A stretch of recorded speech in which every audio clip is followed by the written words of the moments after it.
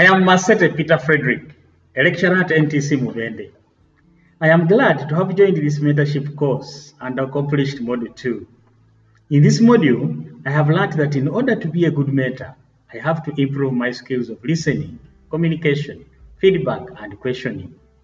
In addition, I also have to improve my ability to build rapport and trust with the mentees and be supportive to them too.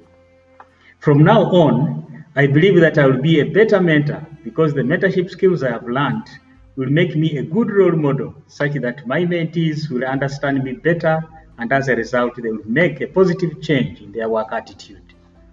My biggest fear was how to start an interaction with a mentee.